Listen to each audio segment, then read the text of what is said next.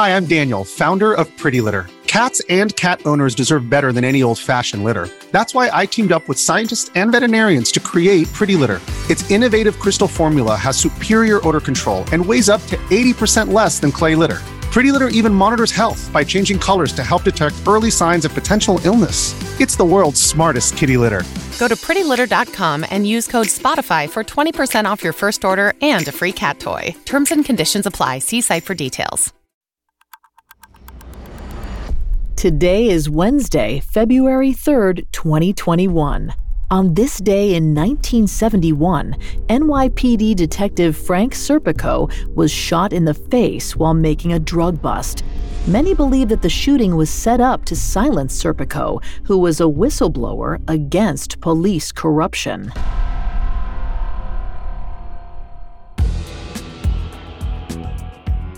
Welcome to Today in True Crime, a Spotify original from Parcast.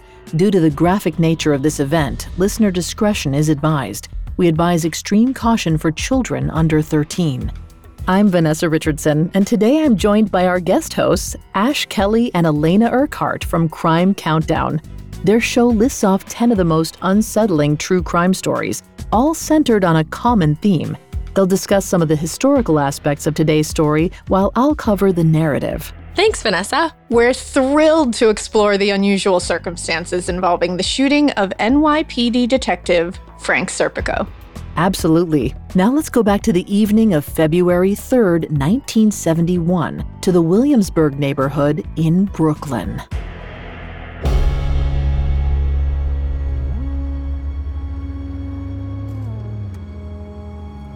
.778 Driggs Avenue was one of the larger apartment buildings on the street. Its dirty white facade stuck out like a sore thumb. Frank Serpico, sitting in an unmarked police car, couldn't take his eyes off of it. Frank wasn't alone. He and 3 other narcotics officers were staking out the joint on a tip that a drug deal was to go down that night. Same shift, different day. As they waited for their informant to give the signal, Frank realized he and his team didn't have the best view. If the deal happened inside, they wouldn't be able to see it.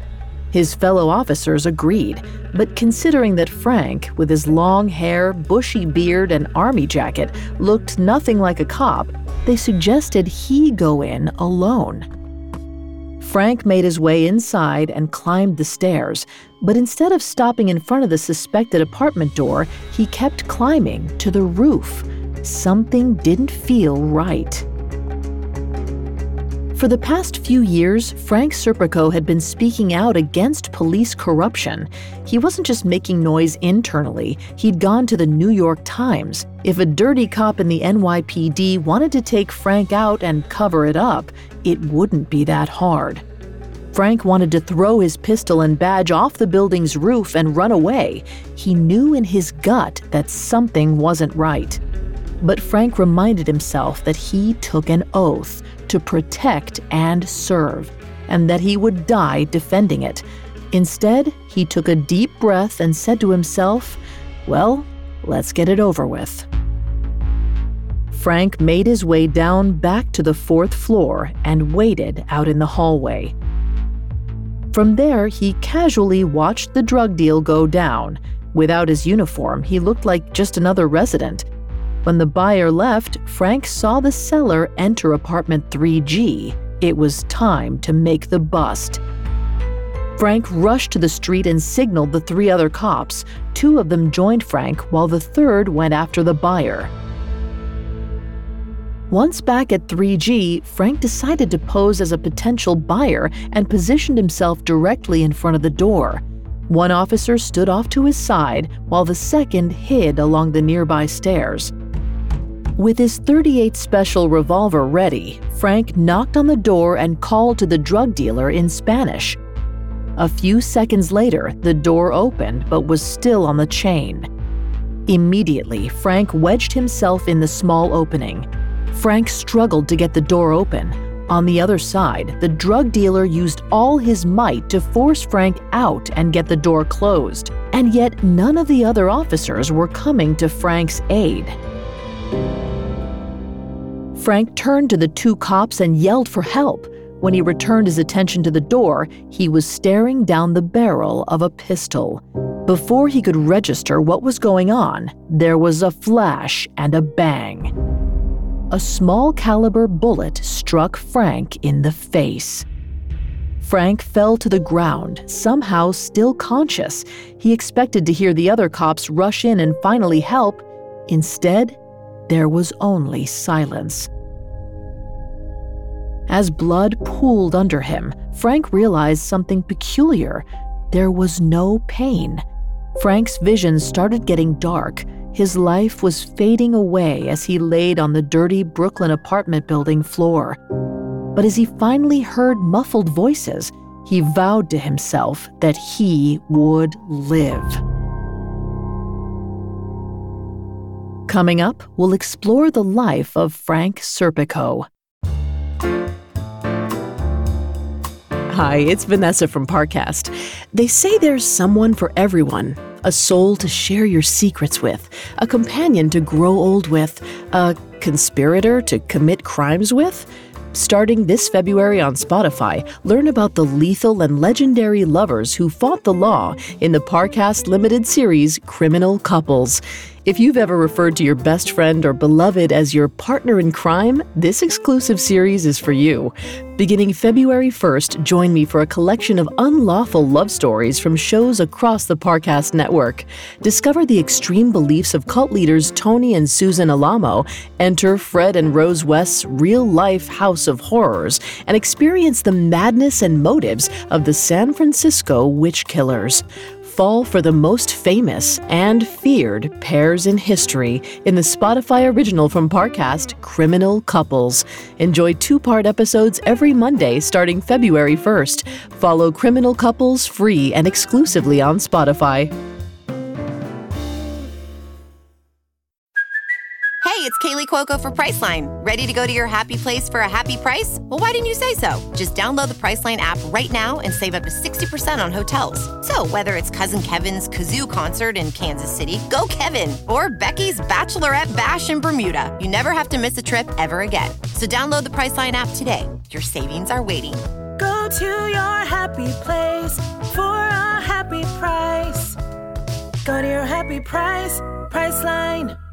Now back to the story. On February 3, 1971, NYPD Detective Frank Serpico was shot in the face during a drug bust. When Frank's partners refused to help him after he was shot in the face, many wondered if the NYPD had set Frank up. My guest hosts Ash and Alaina are going to take over from here to discuss the circumstances that resulted in Frank Serpico's shooting and what happened when he survived. Thanks, Vanessa. Frank Serpico always wanted to be a cop. For him, it was never about the power or the possibility of seeing his name in the papers. Frank Serpico merely wanted to make New York City a better place. Unfortunately, when Frank joined the NYPD in September of 1959, the department was experiencing rampant corruption. As a kid, Frank witnessed firsthand how a cop could abuse his authority. While working in his father's shop, an officer came in for a shoe shine. When Frank finished, the officer got up and left without paying. Frank was stunned, but assumed the officer was an outlier, just a bad apple. He got a rude awakening once he became a patrolman himself, years later.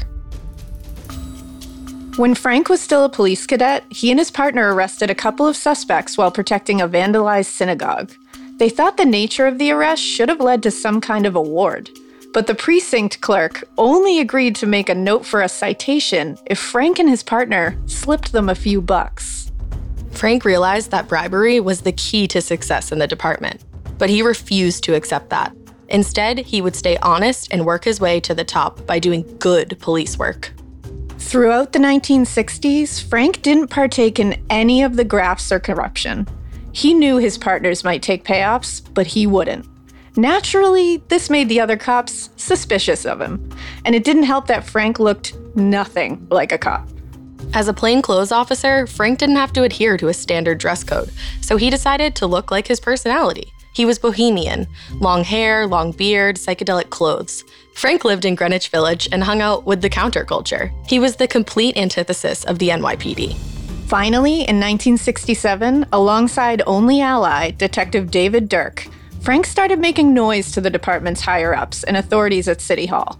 For 3 years, they brought credible evidence of police corruption, and yet, nothing was done. Fed up, Frank and David did the unimaginable. They went to the press. In the middle of 1970, the New York Times published an expose on police corruption in the NYPD.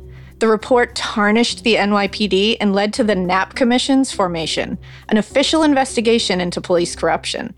All thanks to Frank Serpico. And the department knew it. Frank coming forward put an even bigger target on his back. By the end of 1970, he was transferred to narcotics, where he was a total pariah. Frank Serpico was shot in the face on February 3rd, 1971, during what was supposed to be a routine drug bust. However, his partners refused to help him and let him bleed out in the hallway. He only lived because an elderly tenant called the paramedics. Frank miraculously survived, though he was left with bullet fragments in his skull and permanent hearing loss. And despite the attempt on his life, Frank refused to remain silent. Later that year, he testified before the Knapp Commission, making him one of the most important officers to testify against the police. A year later, Frank retired from the NYPD and lived in Europe until 1980. Since then, he's continued to speak out against corruption and police brutality. He still holds out hope that there will be fair and honest cops patrolling our streets.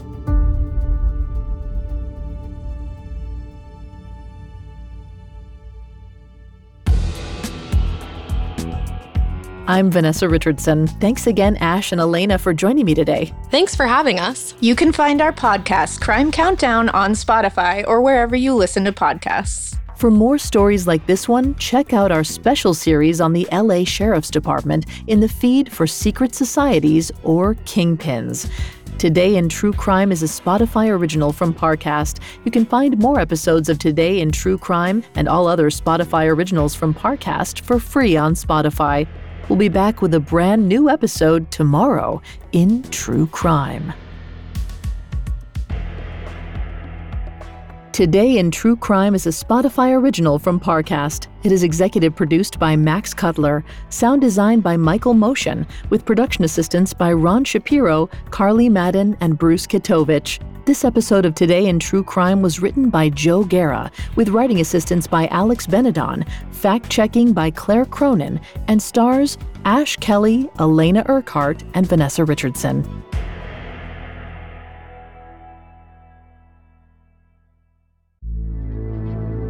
Hi, it's Vanessa again. Before you go, don't forget to check out the new Parcast limited series, Criminal Couples.